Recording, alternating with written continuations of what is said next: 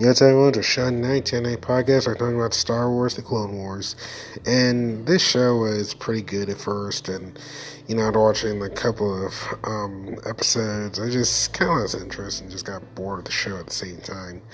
And the movie, well, it wasn't really that great as I thought it would be, though.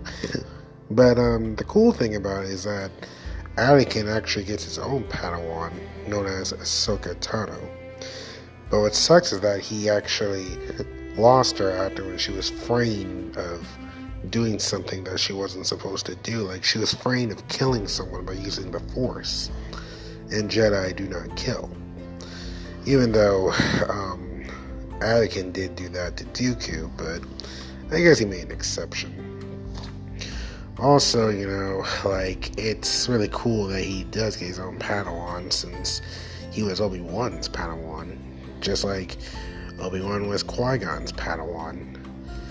And then, it sucks though that, she left the Jedi Court and Anakin did not want her to leave.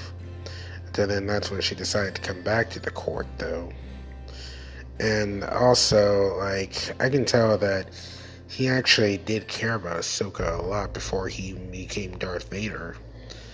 The problem was, he only became Darth Vader, joined the dark side, because I can tell it felt like it was his fault that he lost her. But she made a choice, And also, I know it sucks when you lose someone that you care about, but they made the choice. And I'm thinking maybe it was best for Ahsoka to lead the Jedi Order, which is understandable, though. But thanks for listening, I'll see you guys next time.